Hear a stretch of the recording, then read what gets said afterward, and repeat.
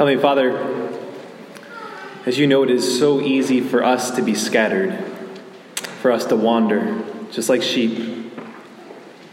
Lord, as we are here this morning, no question there are some of us here who may feel extremely scattered, maybe have wandered far away, family members who are currently far away from the fold. Help us, Lord, as you are the good shepherd, to hear your voice, to be led back to the fold, which is safety, comfort. We ask this through Christ our Lord. Amen. 2 problems, 2 solutions. A good shepherd lays down his life for his sheep. We hear in the gospel today, and I'm tempted to say, cute analogy, Lord, but doesn't sound like a good shepherd to me. Sounds more like a dumb shepherd.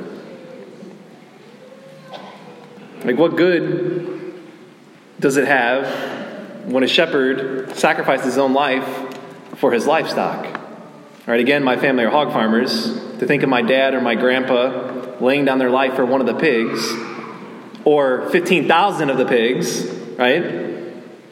Surely, you could always get more pigs, but you only have one life. My grandpa or my dad. If a shepherd goes down, the sheep are susceptible, right, to the wolves. Surely it's like they're going to die anyways. The shepherd goes down, well, it's like, what's good is the point of the shepherd laying down his life, sacrificing his life? It's silly. I think that's the point. What God wants, or what God did for you and me, is unmistakably silly.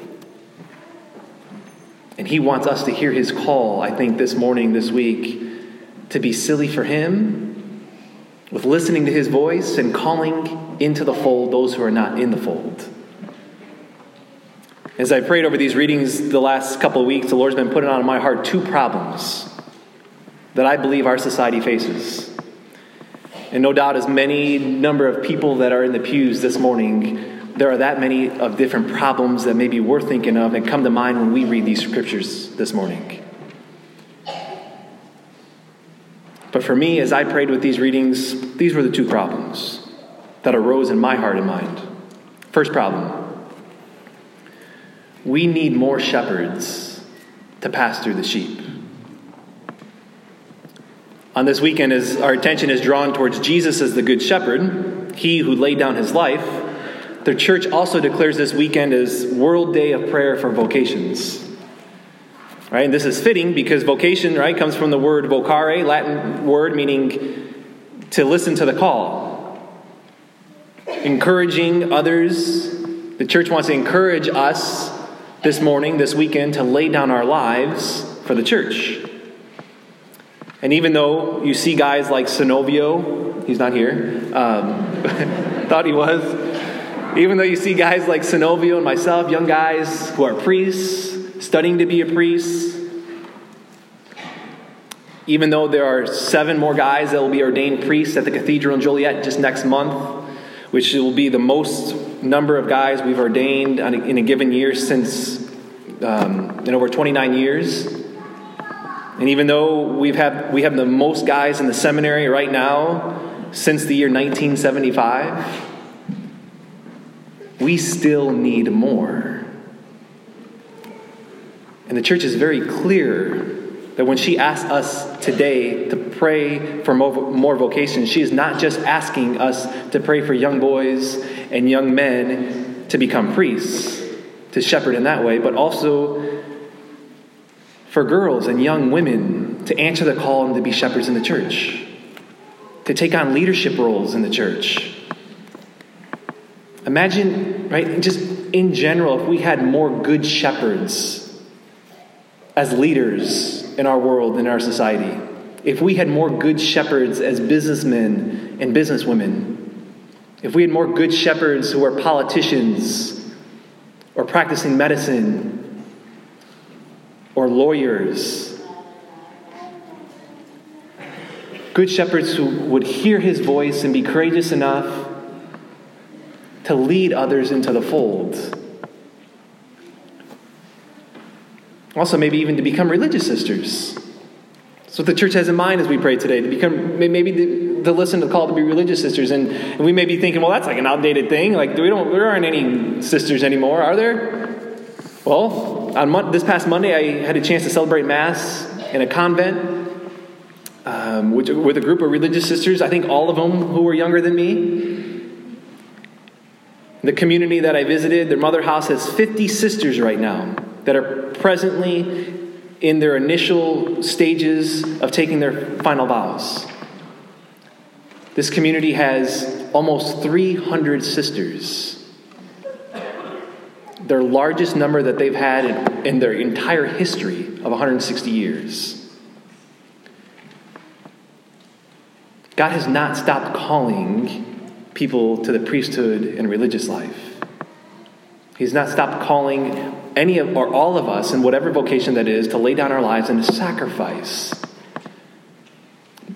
And as this World Day of Prayer for Vocations asks us to, in a special way, pray for an increase of vocations to the priesthood, religious life, and consecrated life, in a world that it is becoming harder and harder and harder to listen to the call, with the lure of wealth, honor, power, pleasure, and it becoming more and more sticky. So what's the solution?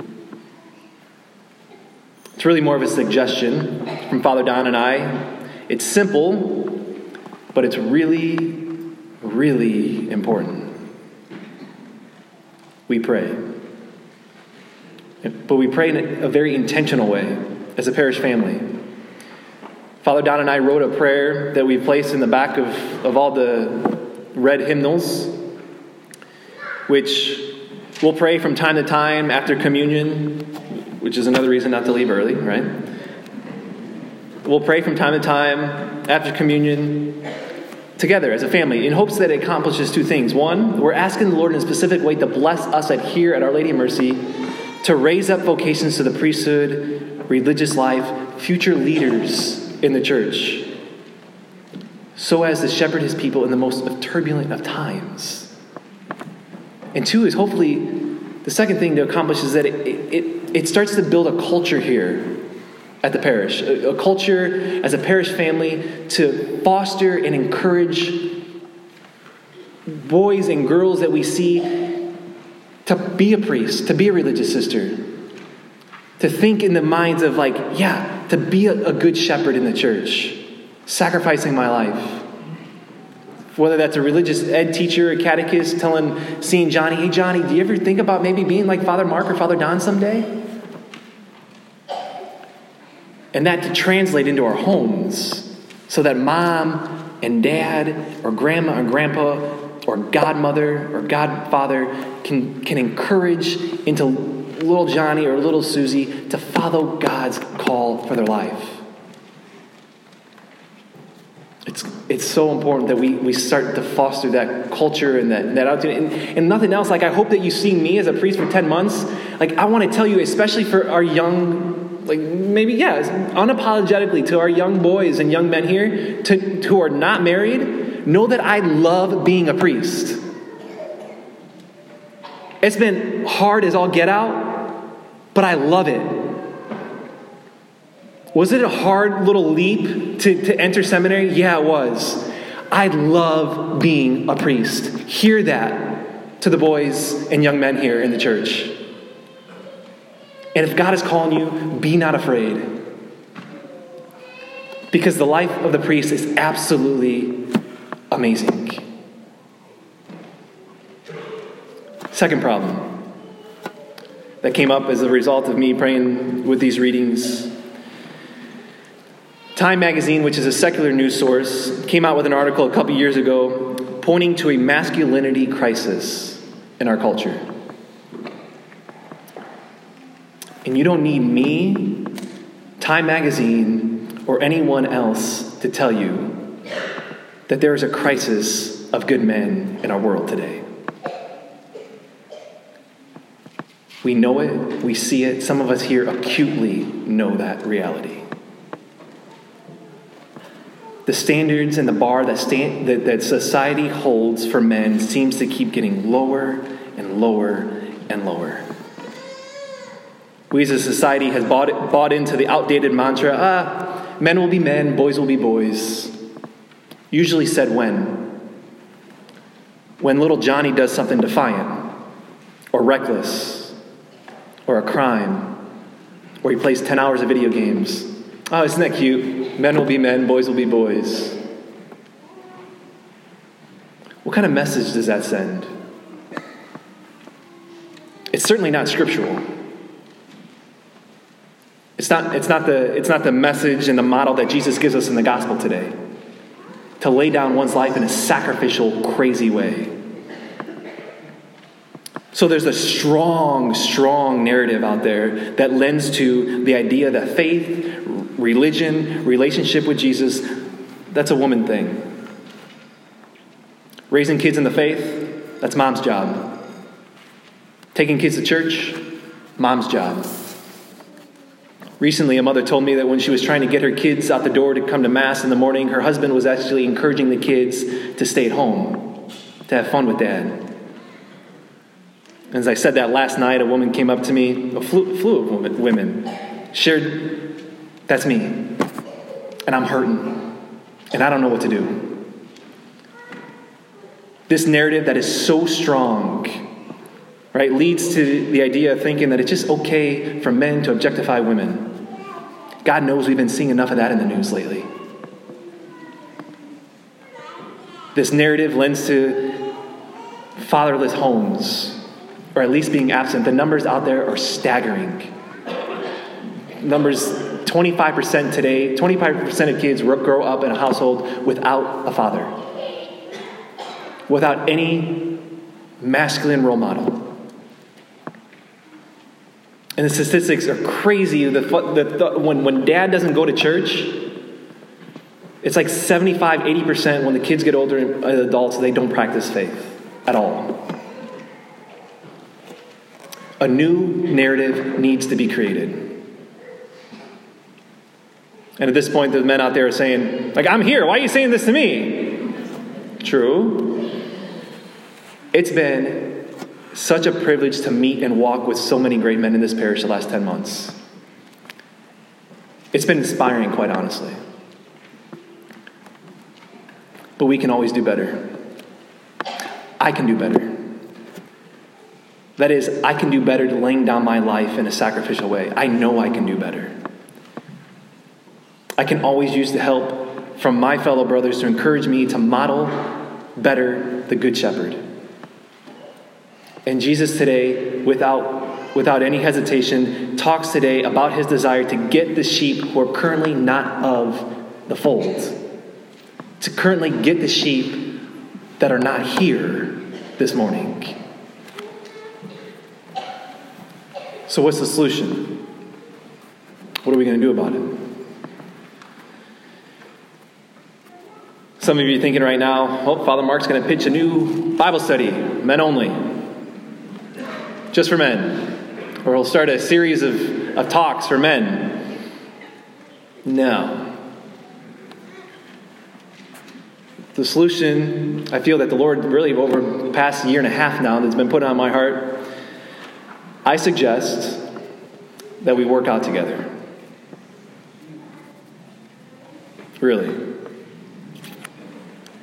Meet me next Saturday in the church parking lot at 7 o'clock in the morning. To work out. Those of you that have played sports growing up know that there's a special bond that is formed when you work out with others. Especially this is the case for men. There's a special bond that's formed. I've been working out with a number of different men from the parish and other guys from local churches around the community, interdenominational. Workouts won't be too crazy. But they will kick your butt.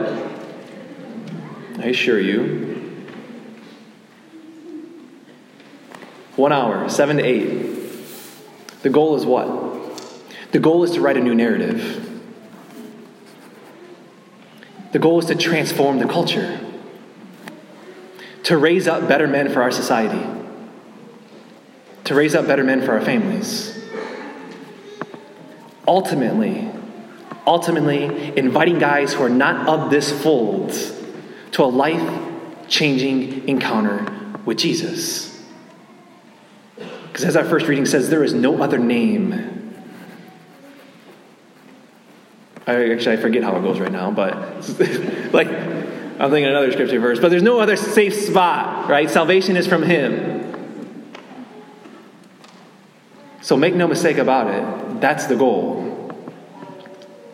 And the solution to all these problems, these two problems that I just mentioned that's been on my heart, and the problems that are there for each and every one of us that range from here to here, and everywhere in between, the answer is him.